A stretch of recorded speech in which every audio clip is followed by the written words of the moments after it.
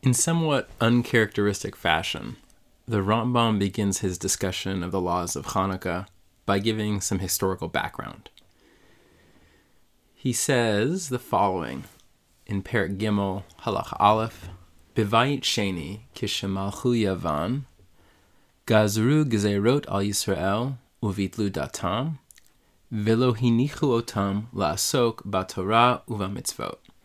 So during the Second Temple, when the Greeks ruled, they promulgated decrees on the Jewish people and tried to cancel their religion, and they didn't allow them to be involved in Torah and mitzvot. Upashtu yadam bimimonam uvivnotehem, v'nichnesu lehechal upartzu vo pratzot, v'timu hateharot. They extended their hand into the financial affairs, into the marriages of the Jewish people, and they entered the sanctuary, and they broke down barriers, and they changed the status of the objects in the sanctuary. V'tzar lahem liYisrael me'od mipneihem. And this caused great pain to the Jewish people because of them. Ulachatzum lachatz gadol, and they created great pressure, ad sherichem alehem Elohei avotenu, until the God of our forefathers had mercy upon them, v'hoshiam miyadam, and saved them from their hand. V'gavru b'nei Hashmonai hakohanim hagedolim, and the sons of the Hashmonaim, the great Kohanim, overpowered, v'haragum, and killed them, v'hoshiu Yisrael miyadam, and saved the Jewish people from their hands.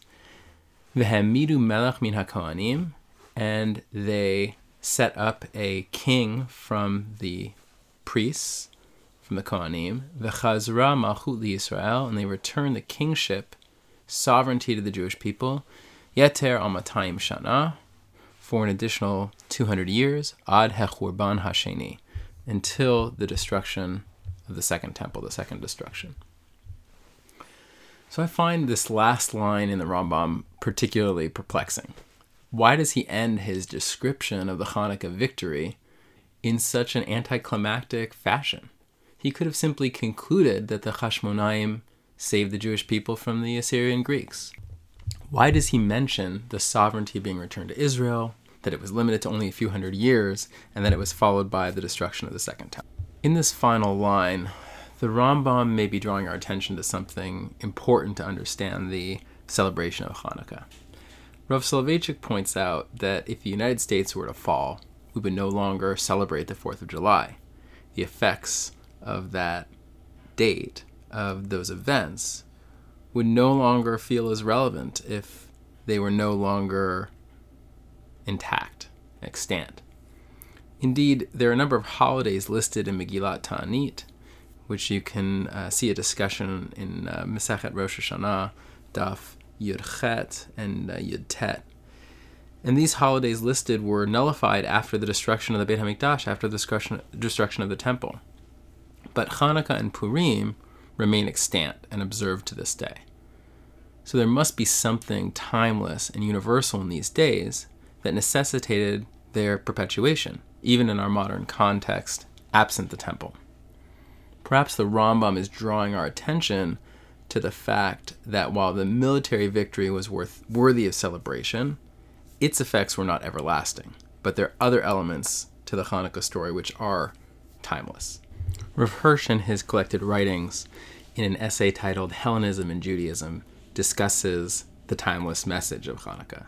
And he says, quote, "The festivities of these days reflect the values they seek to perpetuate.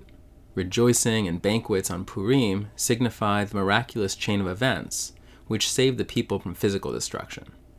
The silent beam of friendly lights relates the victory of light over darkness and tell of the pure menorah's rescue from the clutches of Greek corruption. Hanukkah recounts the rededication of the sanctuary, which had been despoiled by the Greeks. The celebration of the 8-day Feast of Light recalls the victorious survival of the sanctuary, not the courage of the Maccabees. It does not commemorate the liberation of the Jewish homeland from the grip of enemy hands. It hails the never-ending power of the Jewish light and of the Jewish sanctuary." Rav Hirsch notably de-emphasizes the military victory. We have had many military victories in our more than 3,000 year history as a people. They do not warrant a timeless holiday. It is the spiritual component of the Hanukkah victory that has relevance throughout the ages. The Rambam mentions the military victory and does give credit to the Hashmonaim, but he qualifies the political and military success of the Hashmonaim and notes that it didn't last. He first mentions Hashem, ad sherichim alehem Elohei avotenu v'hoshiem miadam. He first mentions that the God of our forefathers saved them from the hand of the Greeks. And then he continues and says, V'gavru b'nei Hashmonai kohanim hagedolim, and talks about the military and political victory of the Hashmonaim. Hashem's involvement is central and contextualizes the political and military successes. This is similar to a message recorded in the 4th chapter of Zechariah. He's shown a vision and is asked, what do you see? And he says, Ra'iti v'hinei menorat zahav kulo v'gula al rosha. He sees this golden menorah. And the next pasuk says, Ushnayim zeitim aleha, echad miyamin hagula ve'echad al simela. He sees the golden menorah flanked by 2 olive trees or olive branches. And he asks the malach what it means. And the malach is surprised. He says, Halo yadata? Ma hema ela? You don't understand what these are? Va'omar? And he says, Lo adoni, I don't understand. Vaya'an vayomer elai lemor. And so the malach then answers and explains to him, Zed devar Adonai el Zerubbabel lemor. This is the word of God to Zerubbabel, saying, and there's the famous phrasing here, Lo v'chayal v'lo v'koach ki'im beruchi amar Adonai tzvaot. Not through valor, not through strength, but only by my spirit, says Hashem, Lord of hosts. It's notable, of course, that this menorah, flanked by 2 olive branches, is the emblem of the current state of Israel. Zechariah is shown a vision of the future, but he finds it incomprehensible. He is prompted by the Malach Hashem to view this vision in a different context. It's not a result of only human courage and strength, but it is orchestrated by the Spirit of the Almighty.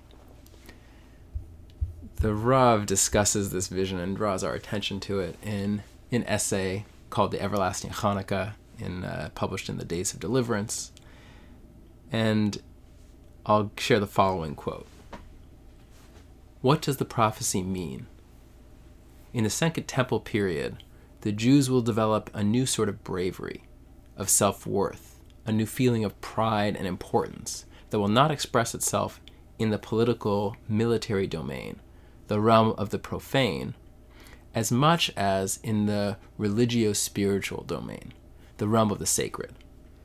They will develop so strong a belief and stubbornness that through this bravery, they will become an eternal people. This type of bravery is far more important than the politico-military victories. If this bravery exists, political freedom will develop as a consequence. This bravery can vanquish the greatest hardships. Zechariah's menorah is the Jewish eternal light, the everlasting Hanukkah that we celebrate.